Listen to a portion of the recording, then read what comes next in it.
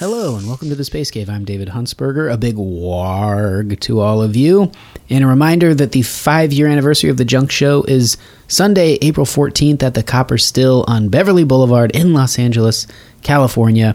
If you happen to be in town, come out and celebrate 5 years. We'll conclude the 16-second story and a bunch of other stuff. Some drop-in surprise guests, music, magic, animation, all kinds of different disciplines of creativity. Speaking of different disciplines, my guest this week is...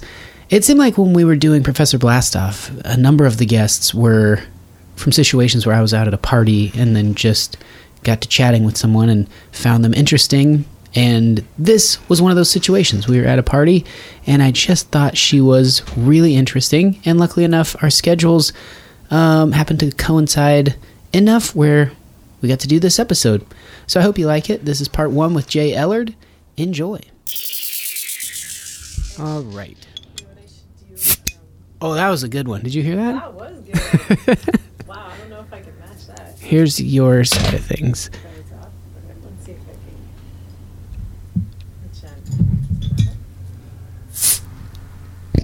can. Yeah, that was good too. And the hitting the counter? Come on. Mm-hmm. Every step counts. I don't know how you're supposed to pour Guinness. Is it supposed to get like a frothiness to it? Yeah. Okay. So I'm getting mine pretty frothy. Yeah. That's the key. Like that. Oh, that's like perfect. A nice little cream. That's my throwback to all my bartending days. Really? Oh, yeah. Where and when did you bartend? Oh, gosh. I bartended for years in Denver, Colorado at a place in Larimer Square, this old historic district called Soapy Smith's. I know the Larimer Square. I used to go down to Denver. I went to school in Fort Collins, so I know that area a little bit. Yeah, I did my graduate work at CSU. Oh, sweet. But I never went to main campus. I went to the Denver.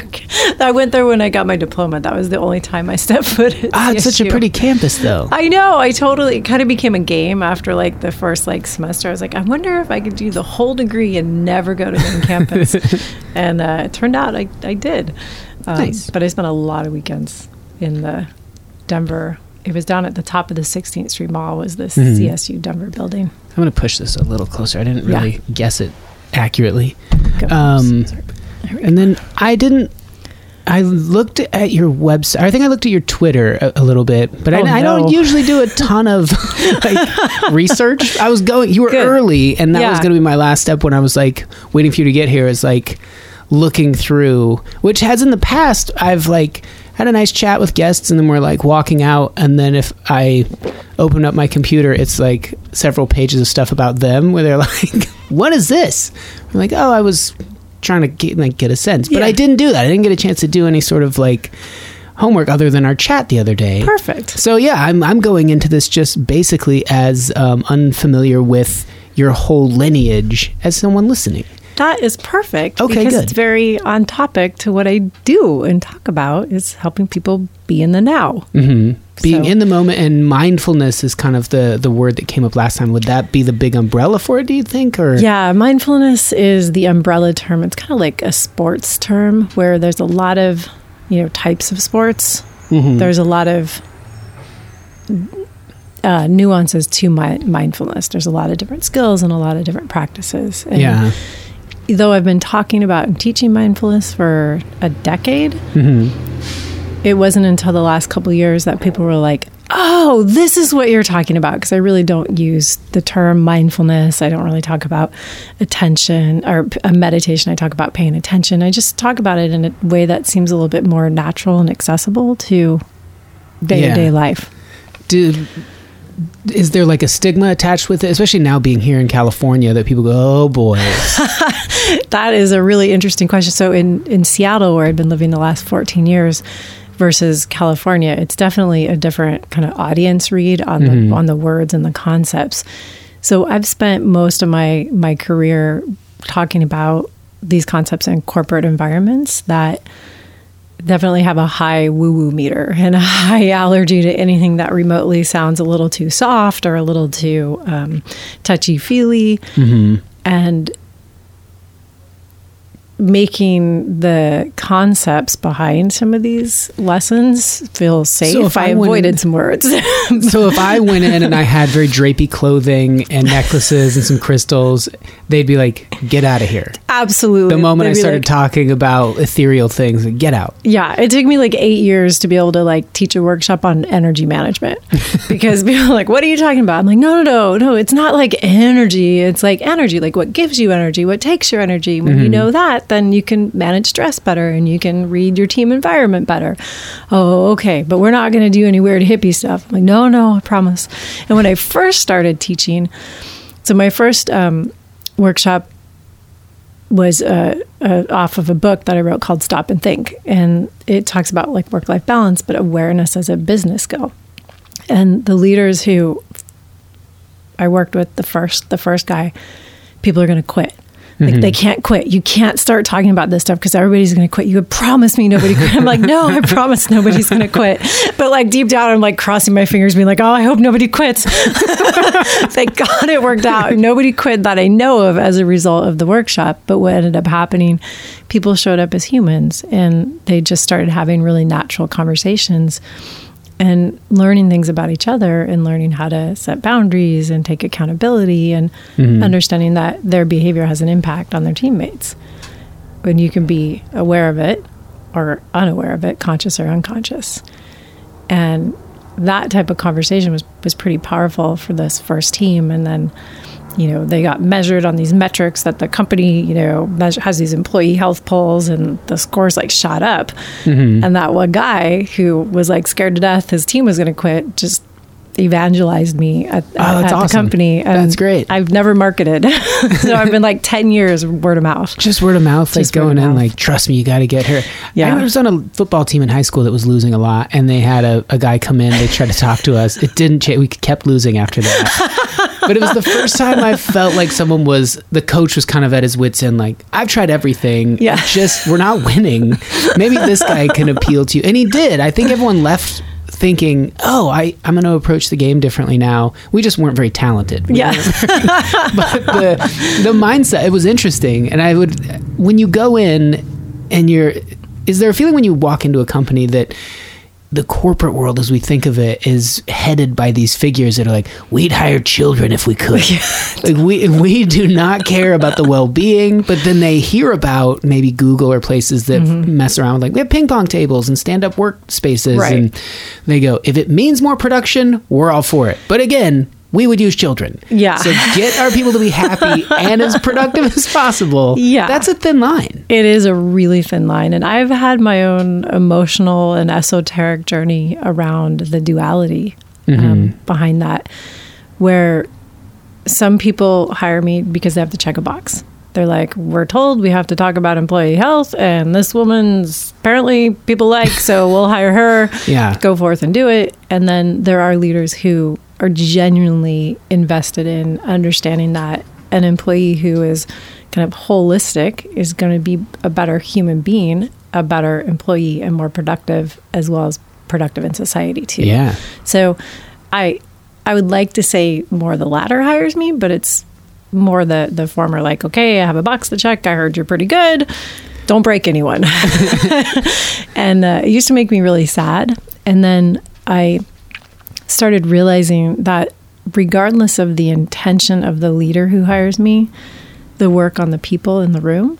That would seem to me that. Yeah. And are you ever secretly hoping, like, I hope you all quit? Yeah, there are some. The companies will remain nameless, but there are some engagements where I've walked out of the room and just been like, that is one hot toxic mess, and the best thing to happen would be that leader to resign and those 3 people to move on to a different role.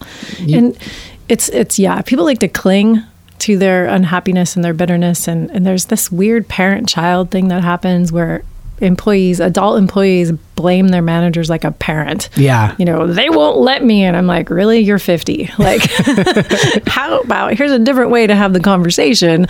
And then the managers sometimes act like parents and see the employees in this weird way. And so I help kind of untangle some of that and realize, hey, everybody's got an accountability here.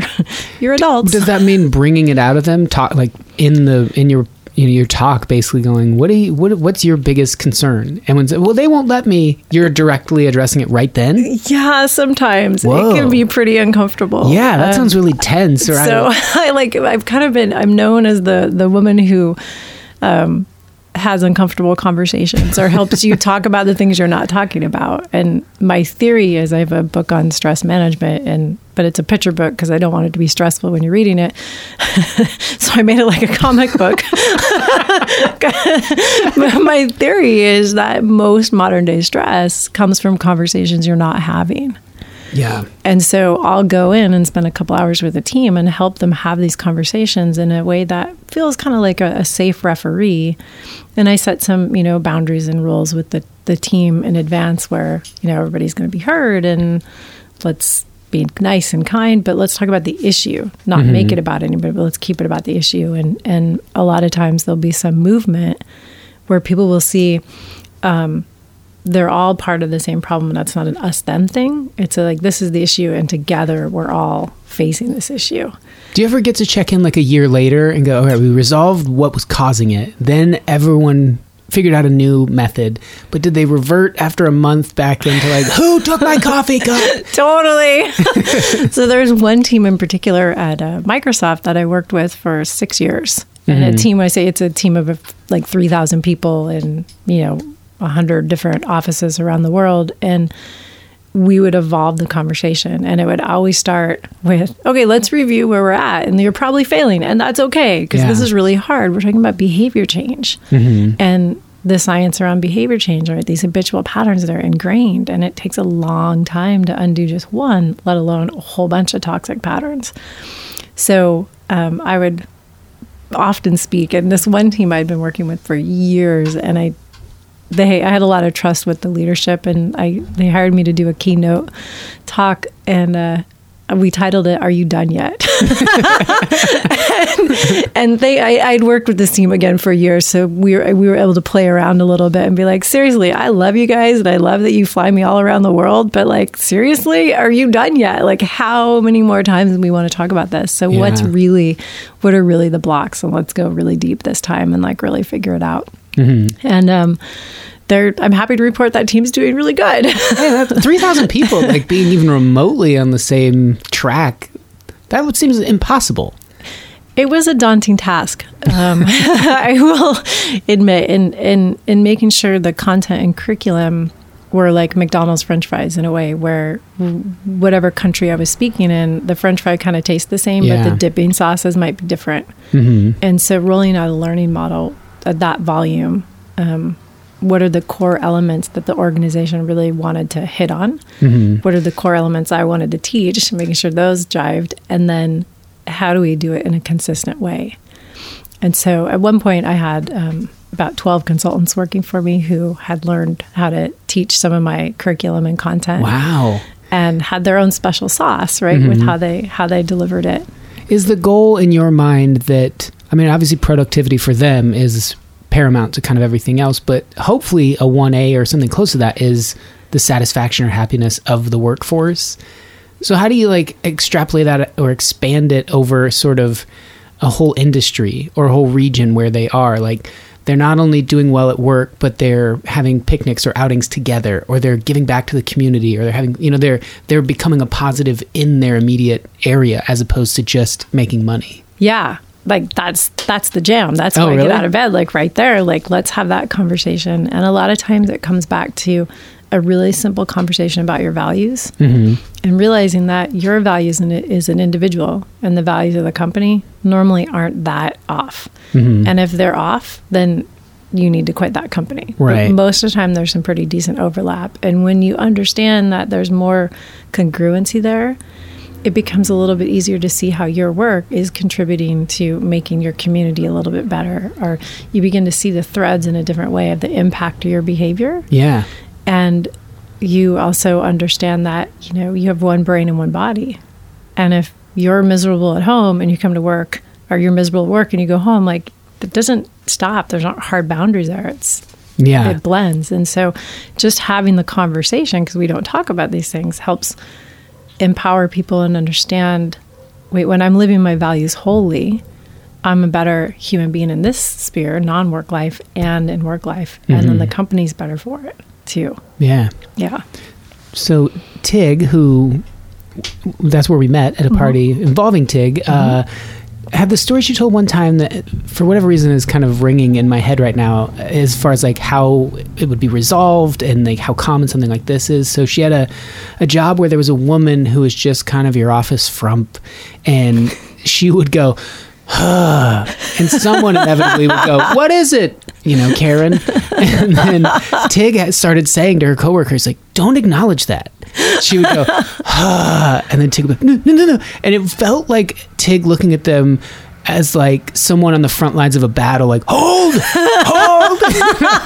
Everyone just went like, but I gotta listen to her. And she'd do it again. And finally, they kind of, by not responding, corrected that behavior. Yeah. But I'm wondering how often when you go to speak, they awkwardly raise their hand and go, I don't want to offend you, Karen.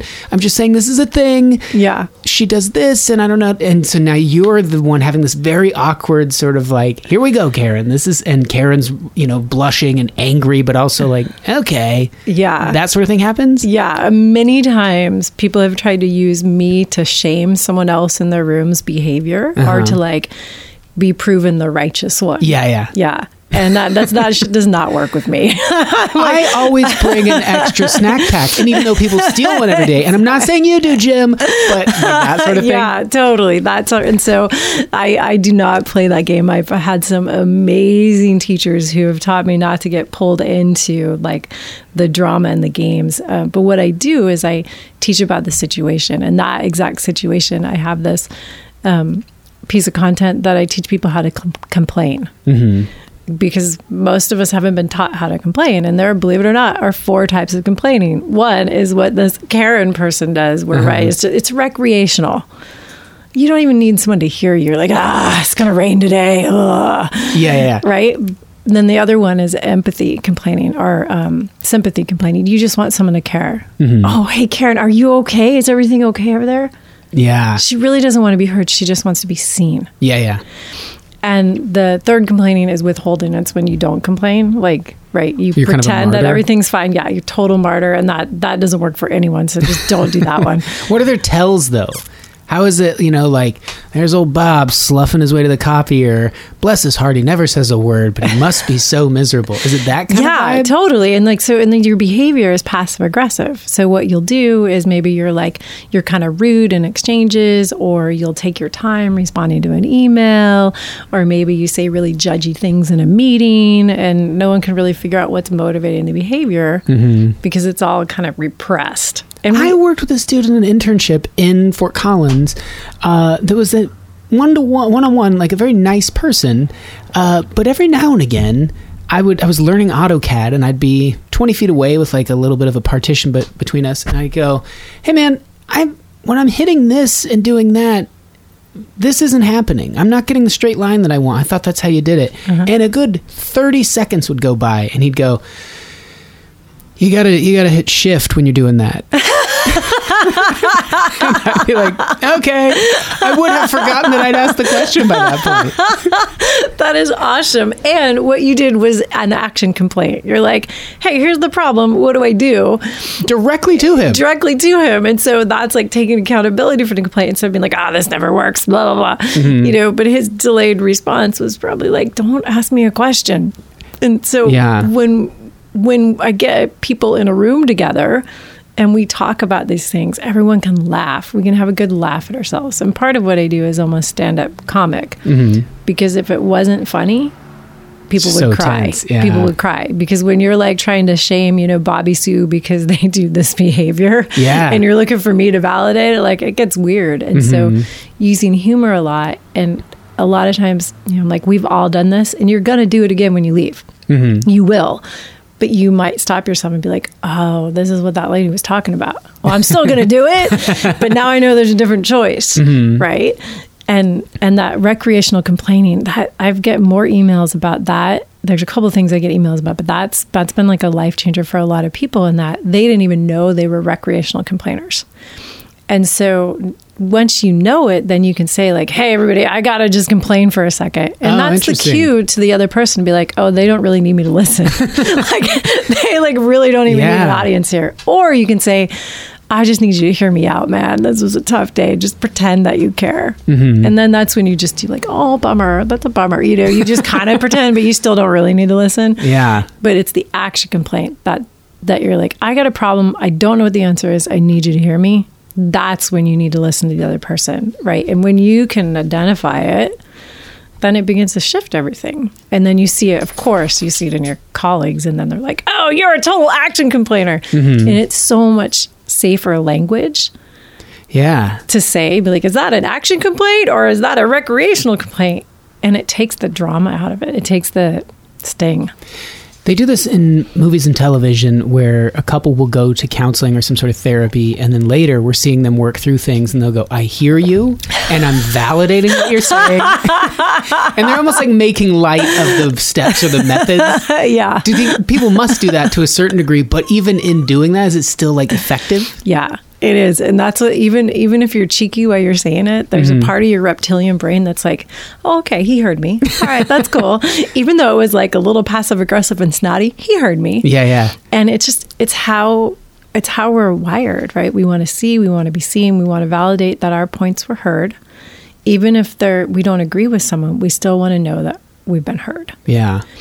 And that step is missing a lot in all elements of society right now, that like, I hear you and your opinion is just as valid as mine.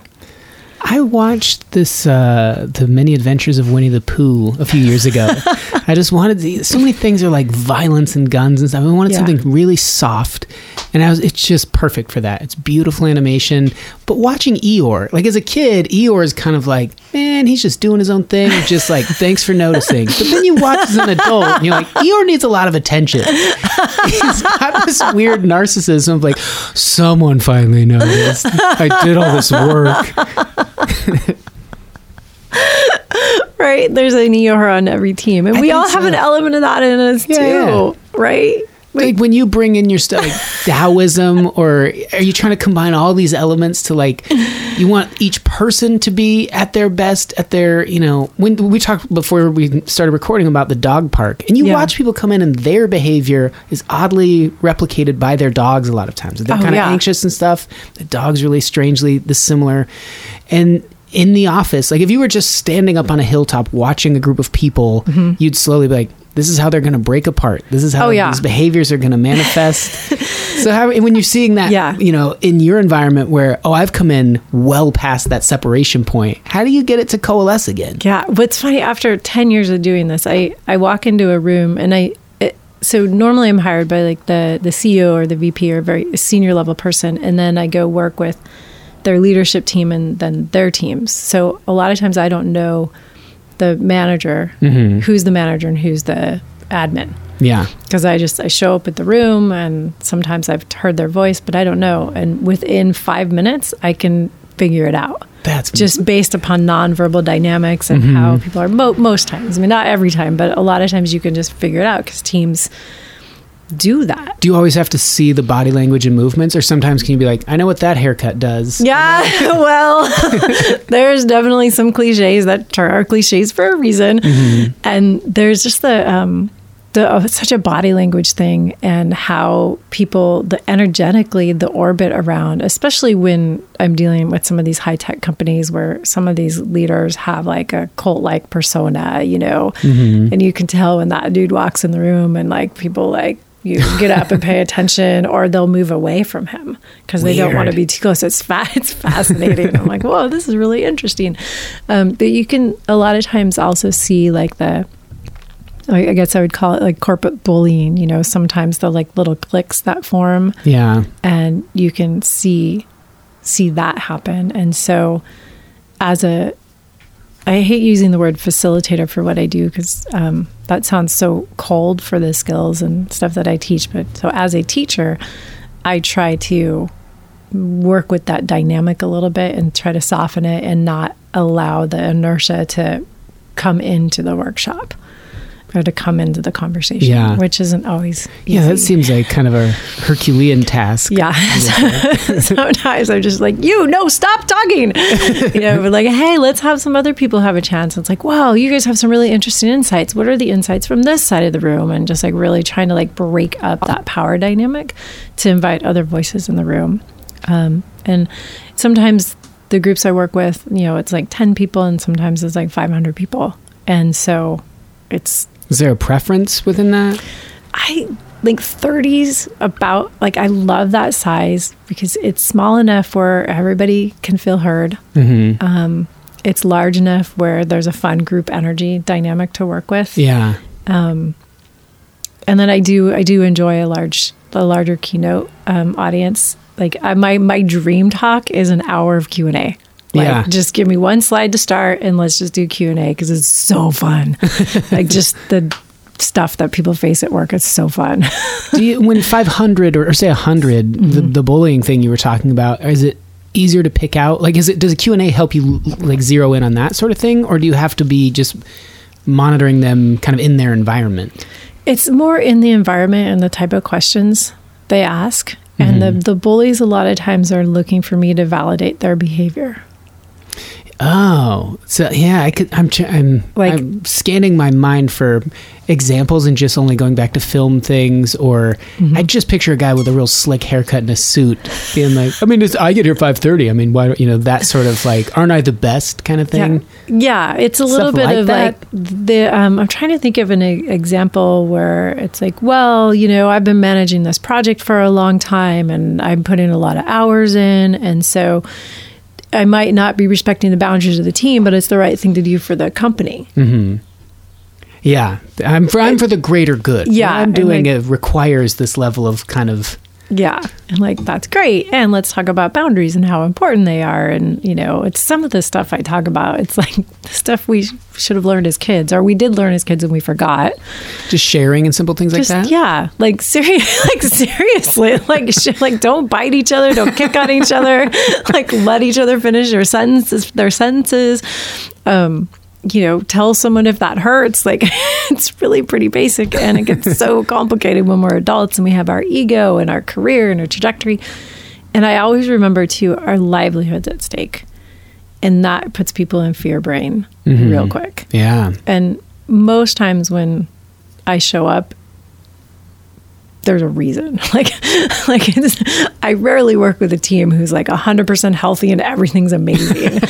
That leader does exist and they're like, we want to deepen these awesome skills. But most times I walk into the room when the team's pretty... Just in chaos. Yeah, they're voluntold to talk to me. Mm-hmm. Hey, you're going to spend the day with Jay. I'm like, great. How are you from Office Space? You remember that movie? Totally. When they kind of bring everyone in and... our protagonist in that movie, when he comes in in flip-flops and he's like, I come in, I get on my computer, I pretend to work, I file off an email. What else do I do? Just kind of going through and being brutally honest with it. How often do you get that where someone is really laying it out there like, we don't like the boss, we all show up to do this, it pays well, so we're sticking with it. It shows up a little bit differently where there's always some, when I see them as light holders, these really sage people in the company who have kind of sorted it out. Mm-hmm. My career is not my identity. I'm going to do good while I'm here, but I'm also going to live a great life. Yeah.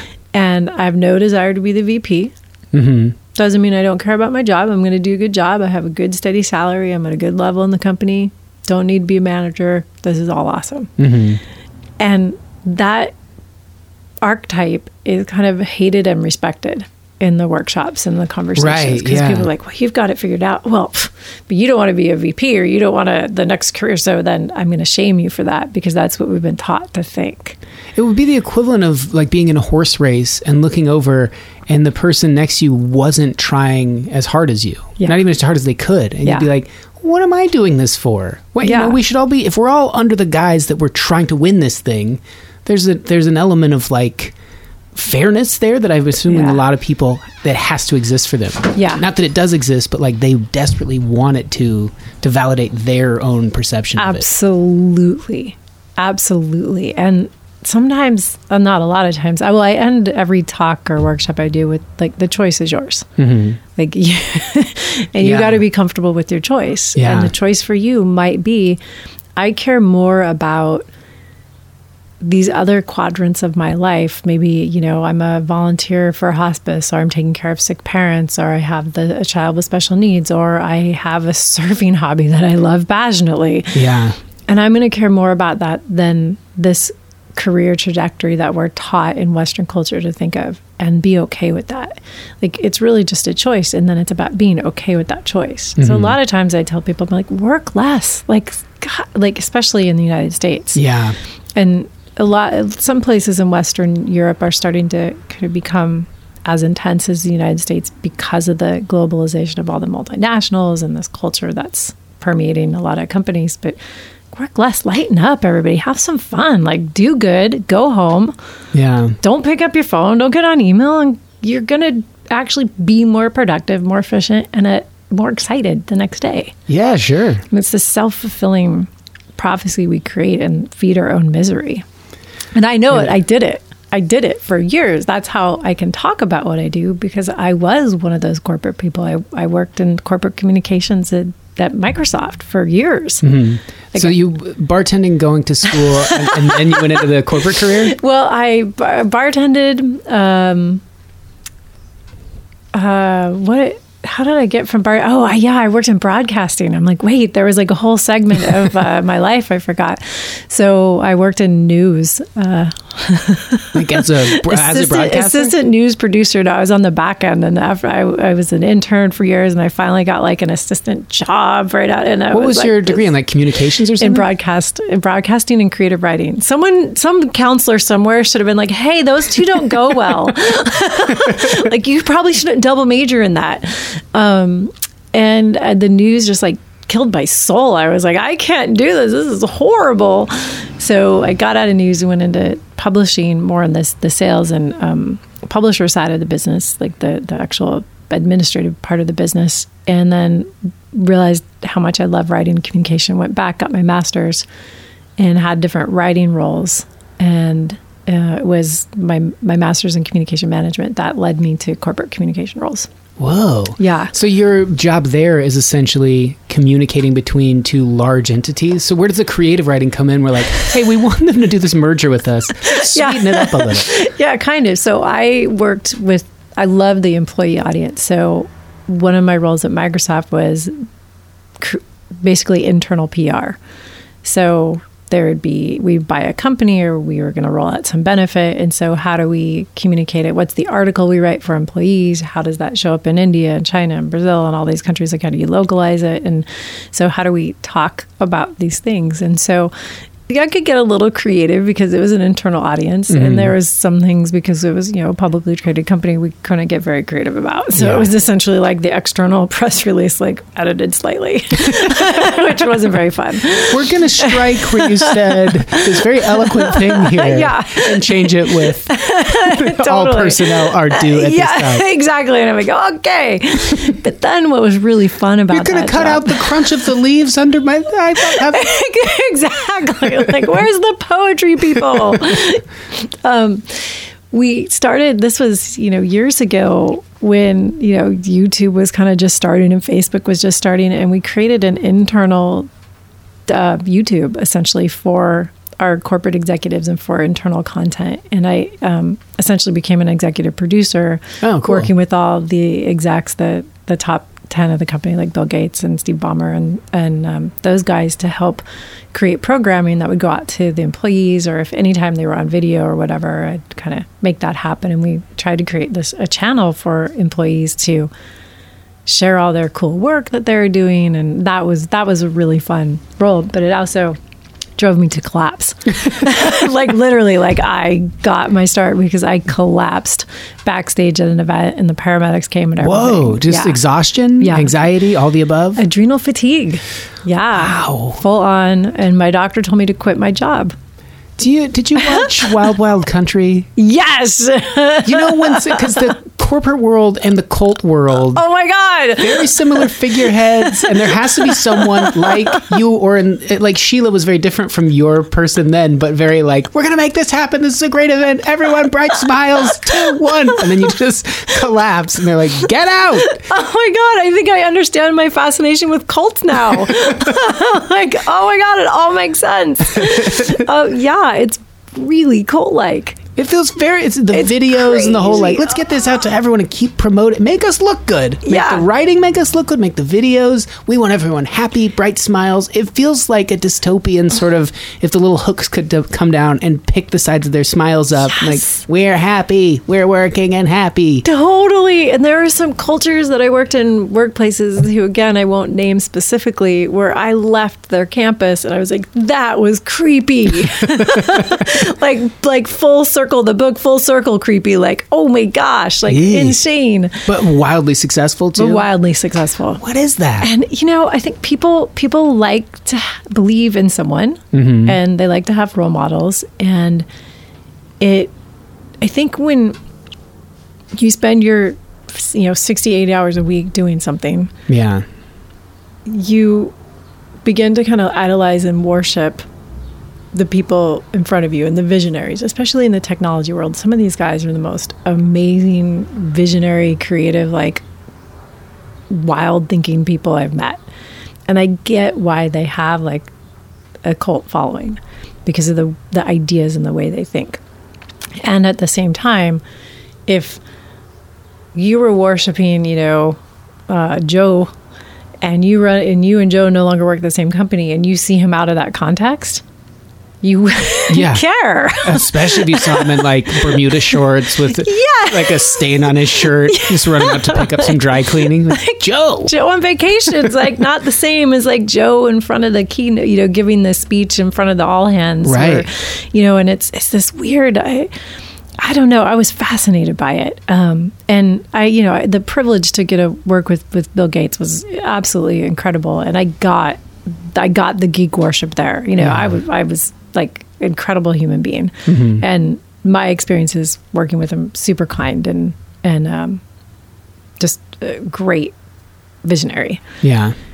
Some of the other dynamics of other leaders, who might be like lower in the, or like it's fascinating. I think people just want to believe. They want to have. A friend of mine in Austin went to work at Dell Computers in the early 2000s, mid 2000s, and Michael Dell comes, which I thought was, again, sort of cultish. We're like, okay, you new hires, here's 200 people that are new to the company, and he comes out, and my friend just kept being like, he's buff. And I was like, what? Because he's a buff dude. He's like a very alpha sort of like, gotta conquer every facet of life. I'm the most fit, I'm the most smart, I'm the most successful, I have the beautiful children and wife and da-da-da-da-da. But he was then saying like all those guys, like it was him and the Enron guys and some of the other high tech guys would go on these ultra not marathons, but riding motorcycles for hundreds of miles in the desert. And some of they break bones and keep riding to just outdo each other, outpace each other, these maniacal sort of things. And I was like, yeah, that all checks out. That sort of thing. Like if that guy that then stands in front of 200 new hires, I was once like you can get to where I am. Yeah. Look at my boat. Everyone's kind of like buying into that thing you're just talking about. Like, oh, that's me. Yeah. I idolize this person. I didn't even know it. And I don't know who I want to be, so that feels okay. Yeah. And I know I want to be successful. Right. And that's where, like, part of my heart's just, like, sad talking about this because of the conversations I've had with so many people, because they don't know who they want to be, and there's not a lot of different role models. Mm-hmm. There's more now than I think there were a couple decades ago. Yeah. So they're like, well, I guess that checks out. So that's the path. Yeah. And I was on that same path. I was like, when I collapsed, I would have told you I was living a very successful, fulfilling, amazing life, even though I was miserable. But I couldn't even articulate it because I appeared to have everything. Do you see it in people now? We watched this show on Netflix. Emily Rose was not feeling great. And so we were just like, let's just hang out and like watch whatever you want to watch. And she really likes what we consider bad television. And there's something compelling about it. These real estate agents here in the Sunset Strip, they're all like former models, and they work for these two little twin guys. But there was just this feeling looking at them of like, man, I hope at some point you do collapse or figure it out, because to them, they're like, I'm ultra fit. I'm looking as good as I can. I'm making a lot of money. I'm happy. But you're just watching this from afar like, oof, I don't think you are. Yeah. I can't put that in you. I can't talk you out of it on a cab ride and be like, let me just tell you another reason you're not happy. Right. But the collapse just seems like the best thing that could happen. Yep. And I've had that conversation. I've seen that conversation. I've had grown men cry in my workshops. And to the point where I started with like, no one's allowed to cry today, but don't worry if you do. I'm a certified coach. I'm a trained mindfulness teacher. It'll be fine if you do. But that's my way of saying this can get emotional, because when you slow down, that's when the inertia starts falling apart. Mm-hmm. And but essentially, that's my job, to teach people to slow down and check into that space. Is that really, do you really want to be another Michael Dell? And the answer for some people might be yes, and that's okay. Because we need Michael Dells. Yeah. But for a lot of people, the answer isn't yes, but they don't know what it is because they don't know that still quality within themselves. They don't have access to that voice. Yeah. And so they're like living this like checkbox of this idealized life that's portrayed on like TV and social media and Instagram and all this stuff without the soul connection to it. Yeah. Interesting. I felt pretty lucky when I did, like, in high school or something. I was like, hey, I want to be a comedian. Just to have a little glimmering thing in the distance that I was slowly drifting toward before finally like, all right, I'm going to go like full speed at this. Yeah. But now when I talk to, people graduating high school or college, and everyone they run into goes, what are you going to do? Who are you going to be? Yeah. What's your life going to be? I always just try to like, just pick one thing, like either a place you want to go or some realm of a career that you'd like to do, like a tier of success, perhaps. You don't even have to know what it is. Right. But I feel so bad for them, like at that age. Right. You can just like feel the anxiety and the pressure. Yeah. And it's like, as a comedian, you're a truth teller. I'm like, everyone's telling stories these days. Yeah. But I always loved that when I was a kid. When someone, I feel like books and movies to some degree, but for me, comedians, those are the people that made me realize what the thing is, the system or whatever you would call it. Like, you don't have to do any of this stuff. It's just been replicated, and not even for that long. A few hundred years, really. Right. It's so new to like, you got to go up and get a job, retire, get all these things. Like, you don't have to do any of that. You don't. And that's like the best kept secret. Like, it's not a secret, but you can choose it. Like, you can choose it. You don't have to do any of that. And you will still have an amazing, incredible life. Yeah. And in fact, like, this is my dream interview. I'm not even joking here with you. For years, I've said, I just want to like talk to comedians about what I do. I'm like, I want to go talk to John Oliver about this, because it's really not that complicated and it's not that serious, but somehow we make it. That's why like some of my books are illustrated. Like, come on, people, lighten up. Yeah. Like, it's going to be okay. All you have right now is now. That's it. The past doesn't exist. The future doesn't exist. All you have is right now.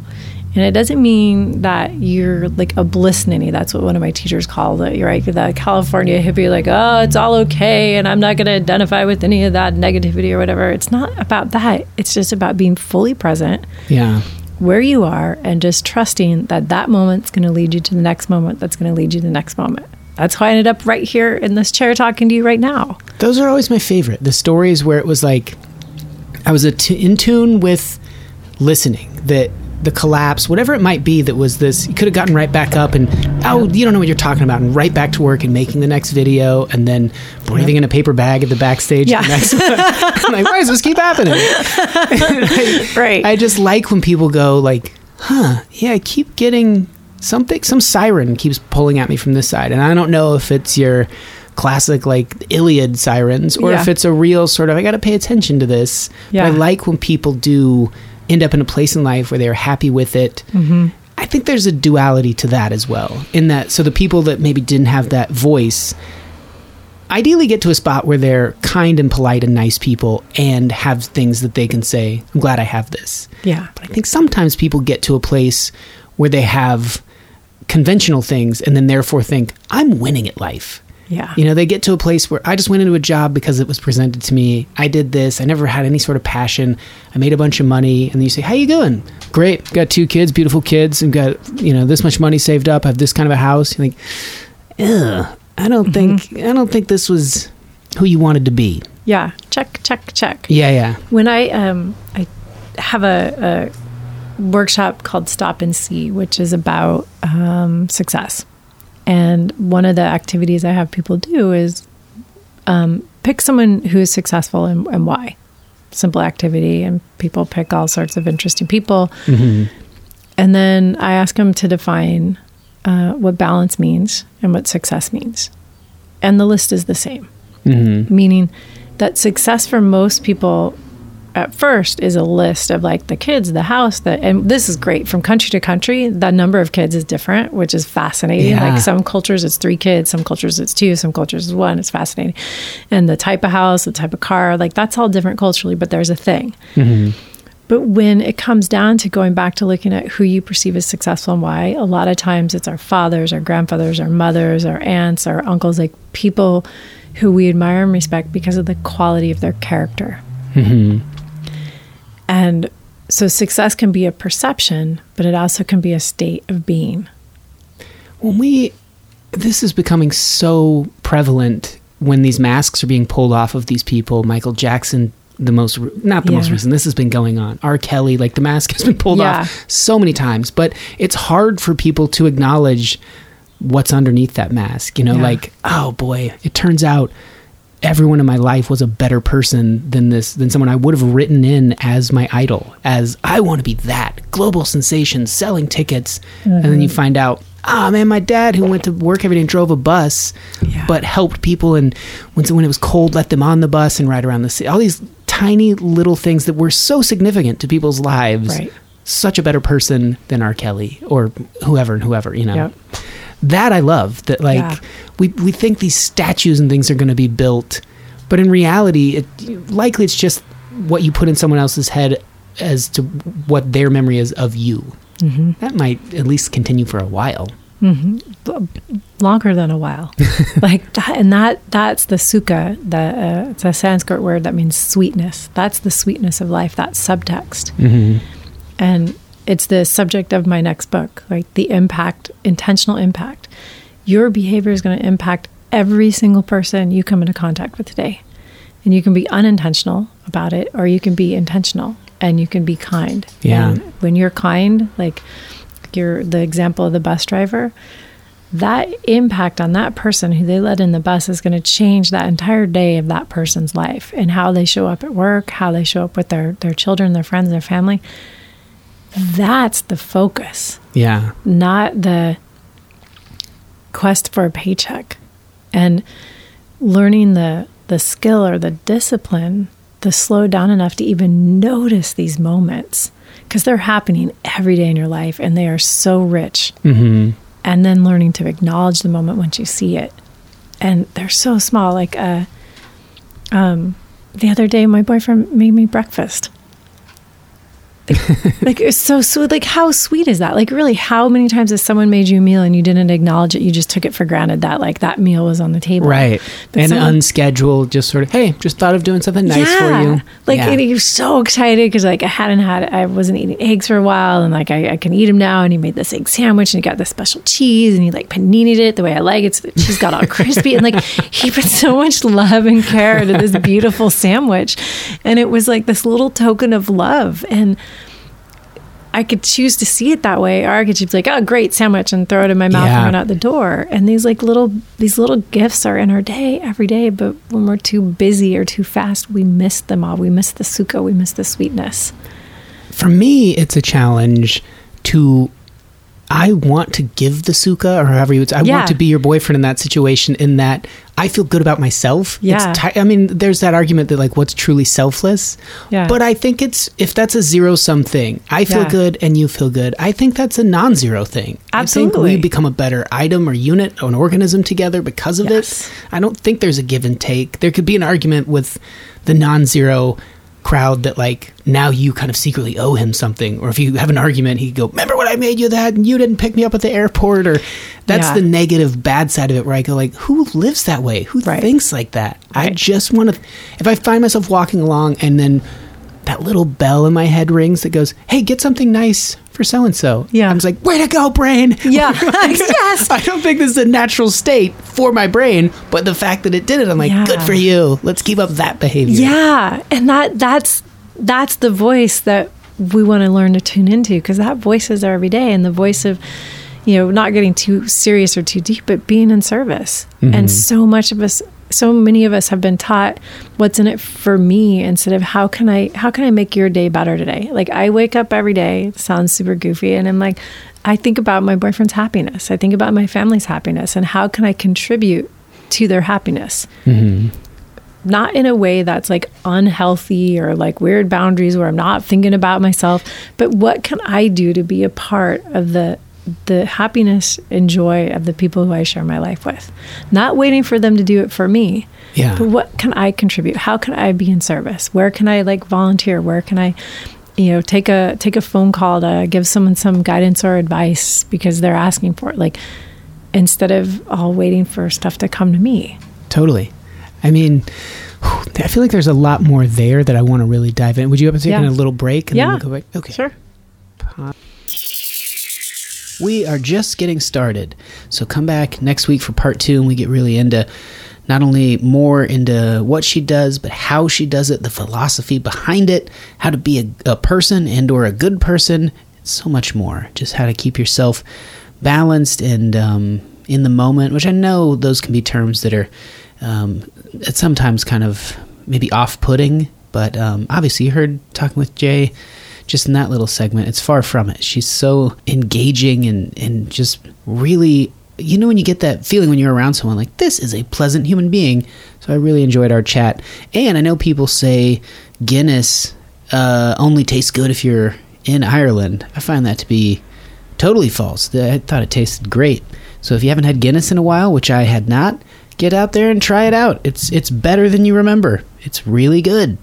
And if you want to support this show, there's a number of different ways you can do it. The best one is through Patreon. The show's made possible by contributions from listeners just like you. There are no ads other than this one.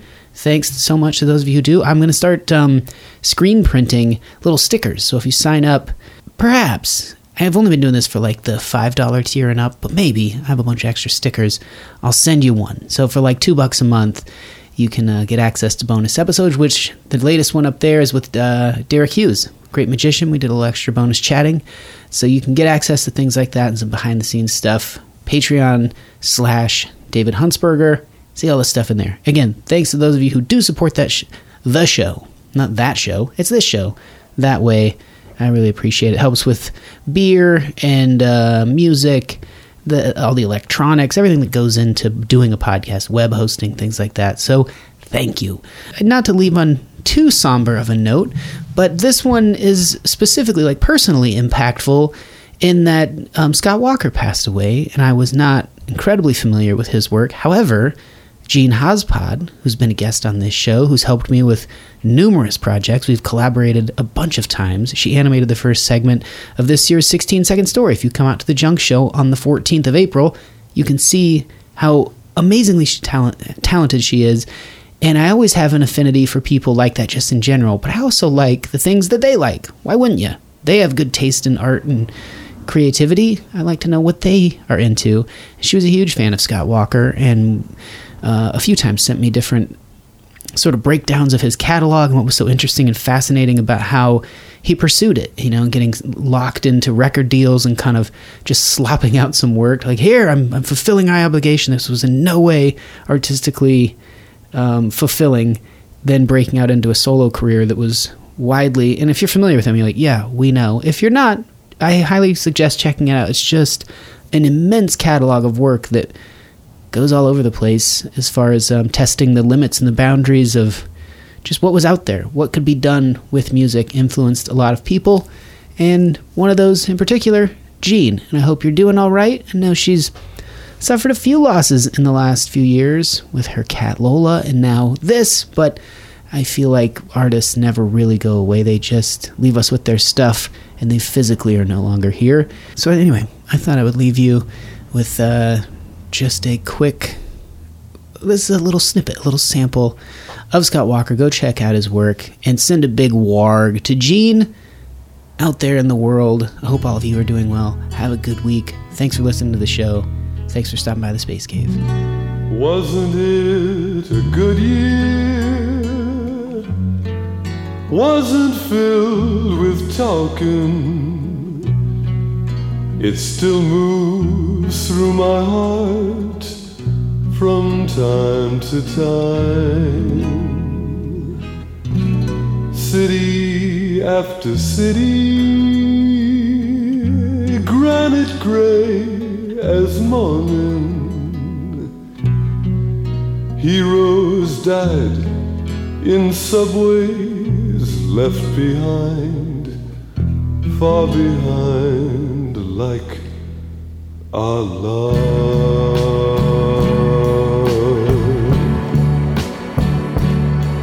You're on your own again, and you're your best again. That's what you tell yourself. I see it all the way, as far as anyone could see.